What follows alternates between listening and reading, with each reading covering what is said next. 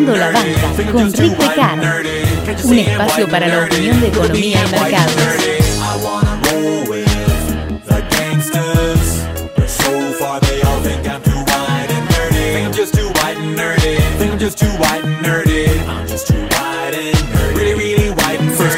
At MIT, got skills, I'm a champion at D&D. MC Escher, that's my favorite MC. Keep your 40 out, just have an Earl Grey tea. My rims never spin, to the contrary. You'll find that they're quite stationary.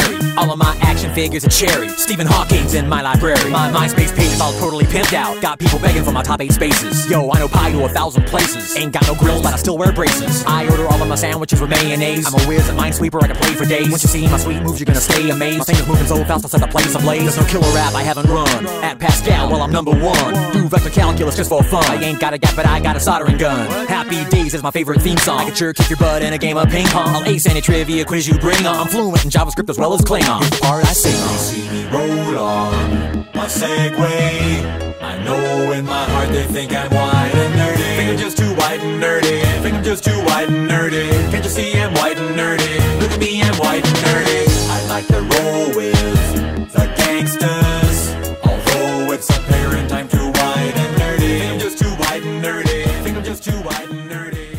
En el mercado todo es acerca de ciclos. Los métodos analíticos, grandes ideas operativas no son diferentes, todo es acerca de ciclos. Volumen, Delta, VWAP, Elliott, Holy Grail Indicators, you name it. Todos tuvieron su momento y eventualmente todos volverán a tenerlo. Y ni siquiera necesito hacer una lista comprensiva, porque cualquier cosa que alguien piense que puede funcionar en el mercado se va a poner de moda y eventualmente volverá a ponerse de moda años después de haberlo sido.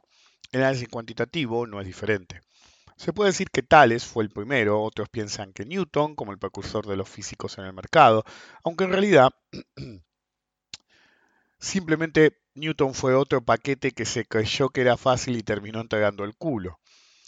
El padre del trading cuantitativo, obviamente, es Ed Thorpe, pero la idea de las matemáticas como el secreto del mercado es tan viejo como el mercado y las matemáticas. Morir por obsesión cuantitativa tampoco es novedad, si no pregúntenle a Newton, que creyó que por solo ser él iba a funcionar sin siquiera intentar aplicar lo que sabía él mismo. ¿Sí? Onda, por ósmosis, ¿vio? Después que lo mataron con la Mares del Sur, dijo: puedo predecir el movimiento de los cuerpos celestes, pero no la locura de la gente. Pero el problema de Newton no fue realmente que no pudiera, sino que simplemente ni siquiera lo intentó. Pensó que era fácil. Bienvenidos al episodio número 281 de Rompiendo la Banca, soy Rick Descartes y Quant Shit is what I do. Recuerden colaborar con la difusión del podcast y seguirme en Instagram y Twitter. De no hacerlo, pueden terminar eternamente condenados a pan dulce seco y duro y sidra sin gas. Y no me hagan hablarle de la rosca de Reyes. La obsesión con el análisis trading cuantitativos no es nueva, ni en el mundo ni en la Argentina. En el libro La Bolsa de 1898, Martel, que era un seudónimo, relata la crisis bursátil de 1880 y uno de sus personajes menores era claramente un analista cuantitativo un ingeniero caído de haber encontrado el infalible secreto del mercado en un modelo matemático propio. Adivinen cómo le fue. La moda cuantitativa es como cualquier otra y es cíclica. Cada tantos años se fortalece, como el uso de la psicología en el trading. Por ejemplo, así apareció Purcher, el que difundió la teoría de las ondas de Elliott. En una época se les había metido en la cabeza, a finales de los 70, a todas las grandes corporaciones tipo JP Morgan, Goldman Sachs y todas esas, que el estrés y la ecuanimidad, el estrés se acumulaba y la ecuanimidad se perdía, entonces necesitaban un psicólogo sentado al lado de los traders. Los resultados fueron tremendos, tremendamente malos. Fíjense que hoy por hoy algunos pelotudos siguen esa serie del orto Billions y, ay no, porque tiene una psicóloga on staff. Eso es una idea de finales de los 70 que quieren reimponer. O el uso de tal o cual técnica, siempre va a pasar. El análisis cuantitativo es la alquimia de Wall Street, como la verdadera, si se puede decir así, alquimia se relacionaba con la química. El análisis cuantitativo tiene su propio zoológico, pero más que un zoológico, me hace acordar a la película Casablanca, con hordas desesperadas por un golpe de suerte que pueda cambiar sus vidas y cada vez más amargados porque el golpe de suerte no llega. En el negocio quant, todos aspiran a ser como Thorpe, un reconocido experto, famoso, con dinero y un gran jugador. Después de todo, él fue el primero, ¿vio? Pues no. Como lo he mencionado alguna vez, Thorpe fue el padre del trading cuantitativo. El padre del análisis cuantitativo fue un incomprendido joven francés llamado Louis Bachelier. Este joven matemático en su tesis de doctorado publicaba en el año 1900 con el título La teoría de la especulación, ¿sí? Una introducción al primer modelo matemático de movimiento browniano y su uso para evaluar opciones. El primer paper de matemáticas avanzadas aplicadas a las finanzas de la historia, que lo convirtió en el padre del análisis cuantitativo. A pesar de la admiración de su mentor, Poincare, sí, ese Poincare, que durante años se lamentó que Bachelier no profundizara su tesis, eh, Bachelier fue ignorado, incluso ridiculizado por sus pares, por la falta de visión de unos viejos de mierda que no comprendían que eran testigos del nacimiento de un nicho completamente nuevo, la industria más poderosa de la historia y la más peligrosa. Lo condenaron al olvido para ser redescubierto décadas después, más o menos en los 60, cuando su trabajo fue publicado en inglés. Se adelantó 5 años a Einstein en el estudio del movimiento browniano, 70 años a la hipótesis de mercado eficiente de fama, y es una de las bases del modelo, la suya, del modelo Black-Scholes. El daño que algunos pelotudos con falta de visión pueden propiciar es incuantificable, no importa de qué rama del conocimiento hablemos. Ahora vemos lo opuesto. Cualquier boludo es un rockstar. Es un rockstar de las finanzas, haciendo alguna pelotudez y ni hablar del circo de fenómenos de los grandes proyectos detrás de las criptomierdas. La Casa Blanca bursátil hoy por hoy está atestada de desesperados en busca de su golpe de suerte. En el circo cuantitativo están los que no tienen la más puta idea de nada, los que creen tenerla, que son más pelotudos que los anteriores, y una minoría que tiene alguna idea, pero solo copia a los otros. Finalmente, una minúscula minoría de la minoría anterior que sabe qué es el análisis y trading cuantitativos, pero eso no es garantía de que van a perdurar. En cada generación de quants, menos del 1% son realmente uno o saben qué es ser uno. Y de ese 1%, menos del 1% sobrevivirá. No digo ganará o se hará rico, simplemente sobrevivirá. Argentina, como el mundo, está viviendo un pico de furor quant. En parte por los delirios de grandeza en la criptomierda, en parte por las nuevas tecnologías o más bien la penetración y acceso de esas tecnologías y la facilidad de acceso a datos, que también están en un pico en el sector. En particular, el entry level en el que algunos se creen king shit está más bajo que jamás en la historia. Hace solamente 20 o 25 años, comprarse una notebook no era para cualquiera. Tener una computadora hace 35 o 30 años no era para cualquiera. Es decir, ni siquiera estaban disponibles como para que el que realmente tuviera guita pudiera comprarla. Entonces el entry level actual es ridículo. Hasta con un celular tenés una computadora en el bolsillo y en muchos nichos hasta tenés las herramientas en el mismo celular. Celular que podés conectar a un TV, incluso si no es smart actualmente, lo conectás a un TV y básicamente tenés una computadora en la mano. Una computadora que es infinitamente más potente que cualquier supercomputadora de hace solo 20 años. Cuando yo usaba un KI-1 y un KI-2 en la universidad, el KI-2, que valía un par de miles de millones de dólares, ¿sí? No era ni una fracción del poder que tienen en el celular que llevan en el bolsillo, incluso si es un celular medio pelo. En cualquier caso, es asombroso para mí que este ciclo particular del análisis cuantitativo, con todo lo que lo favorece para que aparezcan cantidad de genios, porque cuanta más gente, más genios deberían aparecer, no aparecen. El nivel de criptomierda, la tecnología misma, el ecosistema mismo que está detrás de todo lo que es la criptomierda, debería ser que tuviéramos analistas cuantitativos, es decir, que tires un piedrazo y le pegues a 5, ¿ok? Pero se comportan, ¿sí?, como adultos que quieren estudiar ingeniería. En vez de ir a la Universidad de Ingeniería, se compran un set de Lego y dedican su vida a armar Legos, pero con las instrucciones. En cualquier caso, otro año termina y después de 12 meses de tweets grandilocuentes, los superbots, sí, ahora la Real Academia nos dice que usemos el término bot, así que, ¿quién soy yo para contradecir la Real Academia? La calor que hace, ¿no? la automatización tal, el arbitraje aquel, la API, el NFT, perdón, de Golden API, de Golden NFT, y una catarata de pelotudeces que nunca había visto, la pregunta se impone, si tan vivo sos, si tan bien la viste, si tan capo sos, si tan buenas eran tus ideas, si 500 pelotudos te ponen gracias por todos tus aportes, capo, cuando pones un mensaje de fin de año de lo asombroso que ves todo lo que se desenvuelve alrededor de las criptomierdas y análisis cuantitativo. ¿Quién se ha llevado tu cuán dulce? Recuerden, amigos, con la ley de etiquetado frontal, ustedes no son quants ni traders, sino bolsas de carne simil traders, ahora con más bots. Todos los autoproclamados quants terminan un año de mierda sin las riquezas prometidas o caídas, esclavos en empleos del nicho, living the dream, motherfucker, y como herejes quant, más que verdaderos quant, cierran el año jugándose el lote fantasía, Buy in the Deep, Hodl Beach, solo porque cayó. Plato mierda y la que se les ocurra. Pick your own poison. O más bien, elijan su excusa para ser fracasados una vez más en un negocio que tipos con menos herramientas, pero menos ego también, la levantaron en pala. Eternamente condenados a un año más de empleaduchos, ¿sí? Por rifarse la guita en el mercado. Nada más alejado de ser un quant. Nada más alejado de ser un quant. Y algunos pueden decir, no, porque el ecosistema creció y esto es a largo plazo y yo participé de tal NFT y de tal proyecto y de tal... ¿Dónde está tu puto cuán dulce, papá?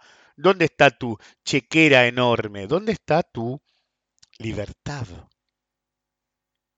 Porque uno puede gritar o insistir que uno es un quant, pero eso no lo volverá uno jamás. Food for thought. Si quieren ser profesionales de mercado, jamás hay que querer trabajar en el sistema. Ese no es el camino a ser un profesional, sino a ser un empleaducho de una casa del sistema. Algunos se ofenderá, pero tomen un segundo, los que trabajan en el sistema, y reflexionen sobre ese compañero con más de 20 años de empleado, ¿sí? Que no tiene un peso en el bolsillo. Ah, que no tiene ninguno. Arrest my case. Son los privilegiados, porque es un sector de carne de cañón.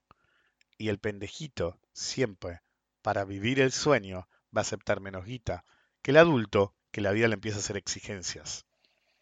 I rest my case. Del mismo modo que un profesional es el que actúa como tal, un quant es el que comprende qué es ser uno y al mismo tiempo tiene la capacidad, claridad mental y ecuanimidad de vivir como uno, de recorrer ese camino, arduo como es. En este negocio hay que tener la claridad mental de entender cuál es realmente el objetivo como operadores que tenemos, qué buscamos y después ser capaces de comprender qué necesitamos para alcanzar ese objetivo. Los autoproclamados quants buscan crear o copiar un sistema ganador apenas comprendiendo el mercado o las formas de analizarlo. Así están condenados al fracaso. Es como alguien que quiere ser químico sin estudiar, learning by doing, mezclando cosas que ni saben qué son con una difusa idea de tener éxito y encontrar la piedra filosofal. Esa actitud es letal y conlleva a una baja probabilidad de supervivencia. En el principio fue el diseño, ahora, antes y después. Saber programar es ser un ejecutor de el diseño de el hombre con el plan. Ser un ejecutor jamás dará una idea ganadora. Se necesita una idea para desarrollarla, no un desarrollo para que aparezca una idea. El research, creen que es buscar una idea que copiar, un tutorial que seguir. ¿Se creen que Thorpe o cualquiera que tenga un quant shop público o totalmente anónimo como yo consiguen una ventaja en el mercado copiándose de algo que encontraron fácilmente en Internet? Al mismo tiempo, si vemos que es algo realmente novedoso, lo probamos a ver cómo funciona, intentando hacerlo propio, modificándolo, mejorándolo, pero no copiando ciegamente cualquier pelotudez que apareció en Internet. Porque ese es el punto del análisis cuantitativo, observar el mercado en el marco de conocimiento propio y experiencia avanzadas, que nos permite ver patrones nuevos, poco observados o poco conocidos o totalmente noveles. Que esto nos permita al mismo tiempo crear un modelo de comportamiento de estos patrones, derivar una estrategia operativa y finalmente sistematizar sus reglas. Recién ahí pasamos del análisis cuantitativo al trading cuantitativo. Pero la película no termina ahí. Backtest, in sample, múltiples en realidad, in and out of sample, paper trading en tiempo real, implementación parcial, implementación total, aplicación a múltiples activos si lo soporta, escalamiento, estrategias de escalamiento y de escalamiento de la posición, estudio estadístico de los resultados reales y su desvío con el estudio ideal, data crunching perpetuo con datos actualizados, comparando la estabilidad e integridad de los resultados. Recién ahí se puede pensar en implementar un algoritmo. Este será infinitamente más complejo que un sistema de trading automático, ¿ok? Por más que sea automático, porque un algoritmo tiene que emular nuestras cadenas de razonamiento, no tener un puñado de reglas. Es decir, razonamiento en todo tipo de situaciones y decidir gatillos, stop, administración de posición, nivel de exposición y qué activos y por qué, cómo reaccionar ante sorpresas. Y en esta etapa hay que de nuevo arrancar con el backtest, todo el camino que mencioné antes, al estudio estadístico comparativo en tiempo real. De hecho, los algoritmos más avanzados tienen sus rutinas que agregan en tiempo real los trades que acaban de ejecutar al dataset para compararlos mientras se operan, buscando la detección instantánea de anomalías y outliers, lo cual desemboca en otras subrutinas que deberían decidir si cierran todos, si lo hacen eh, eh, si van a seguir operando, hasta un reset manual u otra subrutina, escalar, desescalar, aprovechar más el movimiento o no, quiero decir, si se escala o desescala, en qué nivel se hace, y una mirada de alternativas. Porque como digo siempre, un algoritmo es una especie de inteligencia artificial no autoconsciente de el diseñador, una copia de nuestra cadena de razonamiento focalizada en el mercado, hiperespecializada para eso. Qué tan buena sea esa inteligencia artificial depende de nosotros. Usualmente construyen las más idiotas posible. Si no me creen, recuerden el comportamiento del mercado durante el flash cash. Pero esa es otra historia. El punto es, ¿ustedes se creen que los abro hilo boys entienden la mitad siquiera de lo que mencioné al pasar? No, papá, todo es acerca de ahí va el repo con los códigos. Así imitan lo que ellos imitaron de alguien más. Se roban las cosas de alguien. Uno publicó unos libros. ¿Qué se creen que el tipo escribió el libro en tiempo récord? No, levantó de internet toda información, puso los ejemplos y asunto terminado. Es como el juego del teléfono descompuesto. En el juego del teléfono descompuesto es un milagro que el mensaje llegue coherente, ¿sí? De punta a punta. En el mercado sería un milagro que ganen, o más bien que sobrevivan. Tomen de ejemplo la visita de José Ethereum a Argentina, no sé, Vitalik, como carajo se llame, le chupo un huevo. Increíblemente, un grupo de pelotudos salió a comprar las chancletas que usa el tipo. Unas chancletas horribles. Yo siempre lo he dicho, ¿viste? El tipo que tiene guita de verdad, le chupa un huevo usar el traje de $50.000, ¿ok? Eso lo hace el que no tiene guita de verdad. Pero el tipo usa chancleta de verdad, vos estás en el nicho que hablas de la libertad y de ser capaz de tomar decisiones y de ser ecuánime, tener tu propia personalidad, tu propia voz, y vas corriendo a comprar la chancleta pedorra que usó José Ethereum. Claro, el reloj vale como $45.000, me dijeron, la chancleta valen 7 lucas y media.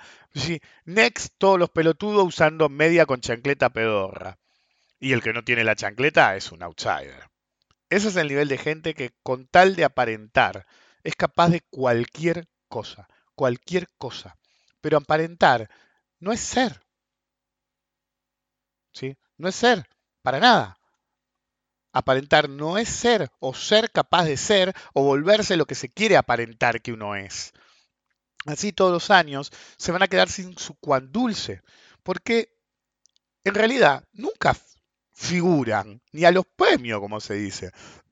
Los wannabe del mercado deberían marcarse como propósito de fin de año, mirando al siguiente, aparentar menos e intentar ser más. Una pista, si necesitas figurar, nunca serás. Si uno se lo toma en serio, el ámbito cuantitativo algorítmico siempre es uno de los más dinámicos, esté de moda o no. Y el nicho en este negocio, en el que una persona con visión y capacidad es el que es más fácil que destaque de los demás, tanto si uno eh, mantiene sus resultados, llamémoslo monetarios, en el ámbito privado o comercial. ¿Sí? Uno puede mantener totalmente privado su research o una gran parte de su research privado para aprovecharlo uno solo, comercializándolo, te puede hacer un plugin, te puede hacer eh, comercializar los métodos, o en el ámbito de una empresa. El Pair Trading y la reversión a la media fueron diseñados en el ámbito, si me recuerdo, JP Morgan. El que está a la altura siempre tendrá resultados satisfactorios en este nicho, siempre que esté dispuesto a la correcta dedicación que este nicho requiere. Ni siquiera hace falta tener cientos de ideas buenas. ¿Ok?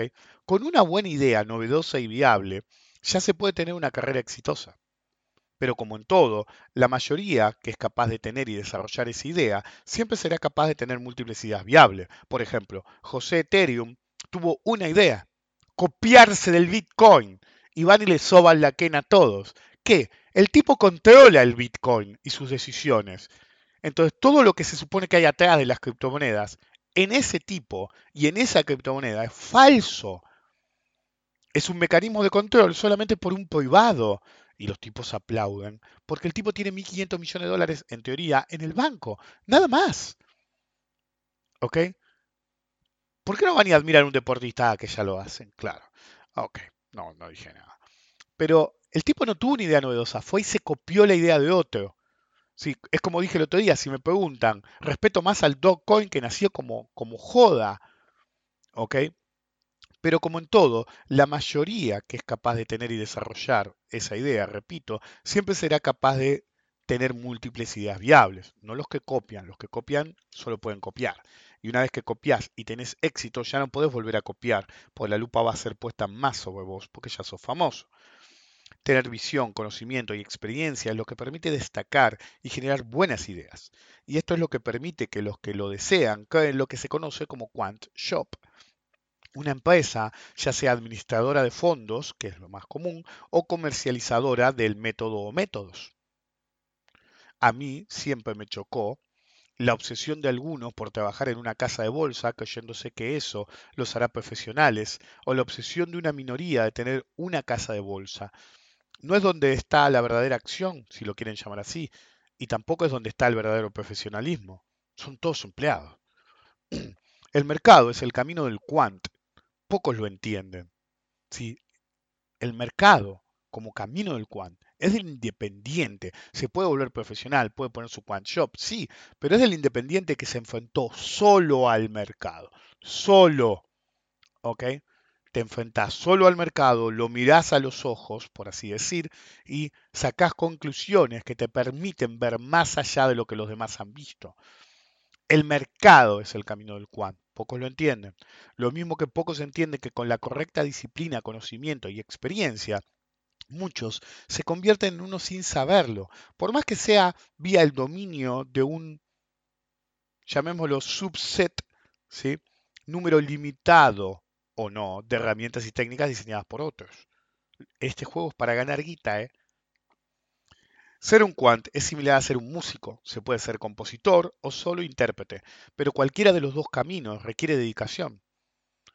Trabajar en una casa de bolsa, incluso tener una casa de bolsa, no te hace profesional, te hace un empleado de los inversores y traders. La gente que es un mismo empleaducho, desde el dueño de la casa de bolsa, all the way down, ¿sí?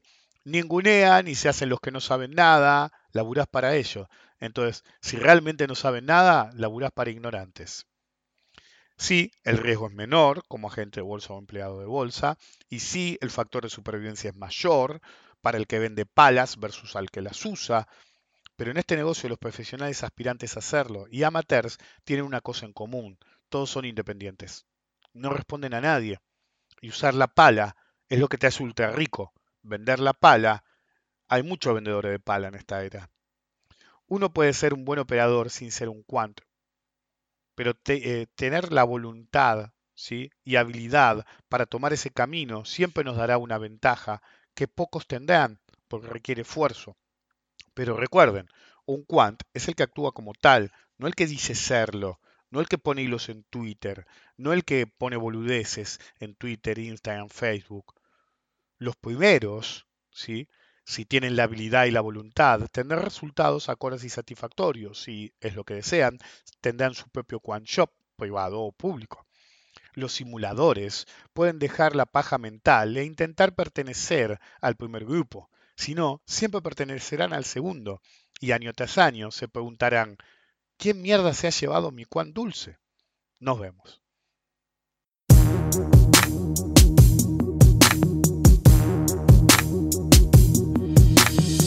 They see me mowing my front lawn. I know they're all thinking I'm so white and nerdy. Think I'm just too white and nerdy. Think I'm just too white and nerdy. Can't you see I'm white and nerdy? Look at me, I'm white and nerdy. I wanna roll with the gangsters, but so far they all think I'm too white and nerdy. Think I'm just too white and nerdy. Think I'm just too white and nerdy. I'm just too white and nerdy. Really, really white and nerdy. First in my class there at MIT. Got skills, I'm a champion at D&D. MC Escher, that's my favorite MC. Keep your 40 out, just have an Earl Grey tea. My rims never spin, to the contrary. You'll find that they're quite stationary. All of my action figures are cherry. Stephen Hawking's in my library. My MySpace page is all totally pimped out. Got people begging for my top 8 spaces. Yo, I know pie to 1,000 places. Ain't got no grills, but I still wear braces. I order all of my sandwiches with mayonnaise. I'm a whiz at Minesweeper, I can play for days. Once you see my sweet moves, you're gonna stay amazed. My fingers moving so fast, I'll set the place ablaze. There's no killer rap I haven't run. At Pascal, well, I'm number 1. Do vector calculus just for fun. I ain't got a gap, but I got a soldering gun. Happy Days is my favorite theme song. I can sure kick your butt in a game of ping pong. I'll ace any trivia quiz you bring on. I'm fluent in JavaScript as well as Klingon. Here's the part I sing They on. see me roll on my Segway. I know in my heart they think I'm white and nerdy. Think I'm just too white and nerdy. Think I'm just too white and nerdy. Can't you see I'm white and nerdy? Look at me, I'm white and nerdy. I'd like to roll with the gangsters, although it's apparent I'm too white and nerdy. Think I'm just too white and nerdy. Think I'm just too white and nerdy. I'm just too white and nerdy. How'd I get so white and nerdy? I've been browsing, inspecting X-Men comics, you know I collect them. The pens in my pocket, I must protect them. My ergonomic keyboard never leaves me bored. Shopping online for deals on some writable media. I edit Wikipedia. I memorize Holy Grail really well. I can recite it right now and have you ROTFLOL. I got a business doing websites. Well, my friends need some code, who do they call? I do HTML for them all. Even made a homepage for my dog. Yo, I got myself a fanny pack. They were having a sale down at the Gap. Spend my nights with a roll-up bubble wrap. Pop, pop, hope no one sees me getting freaky. I'm nerdy in the extreme and whiter than sour cream. I was in a V Club and Glee Club and even the chess team. Only question I ever thought was hard, what do I like, Kirk or do I like Picard? Spend every weekend at the Renaissance Fair. Got my name on my underwear. They see me strolling, they laughing and rolling their eyes cause I'm so white and nerdy. Just because I'm white and nerdy. Just because I'm white and nerdy. All because I'm white and nerdy. Holy cow, I'm white and nerdy. I wanna bowl with the gangsters, but oh well, it's obvious I'm white and nerdy. Think I'm just too white and nerdy. Think I'm just too white and nerdy. I'm just too white and nerdy. Look at me, I'm white and nerdy.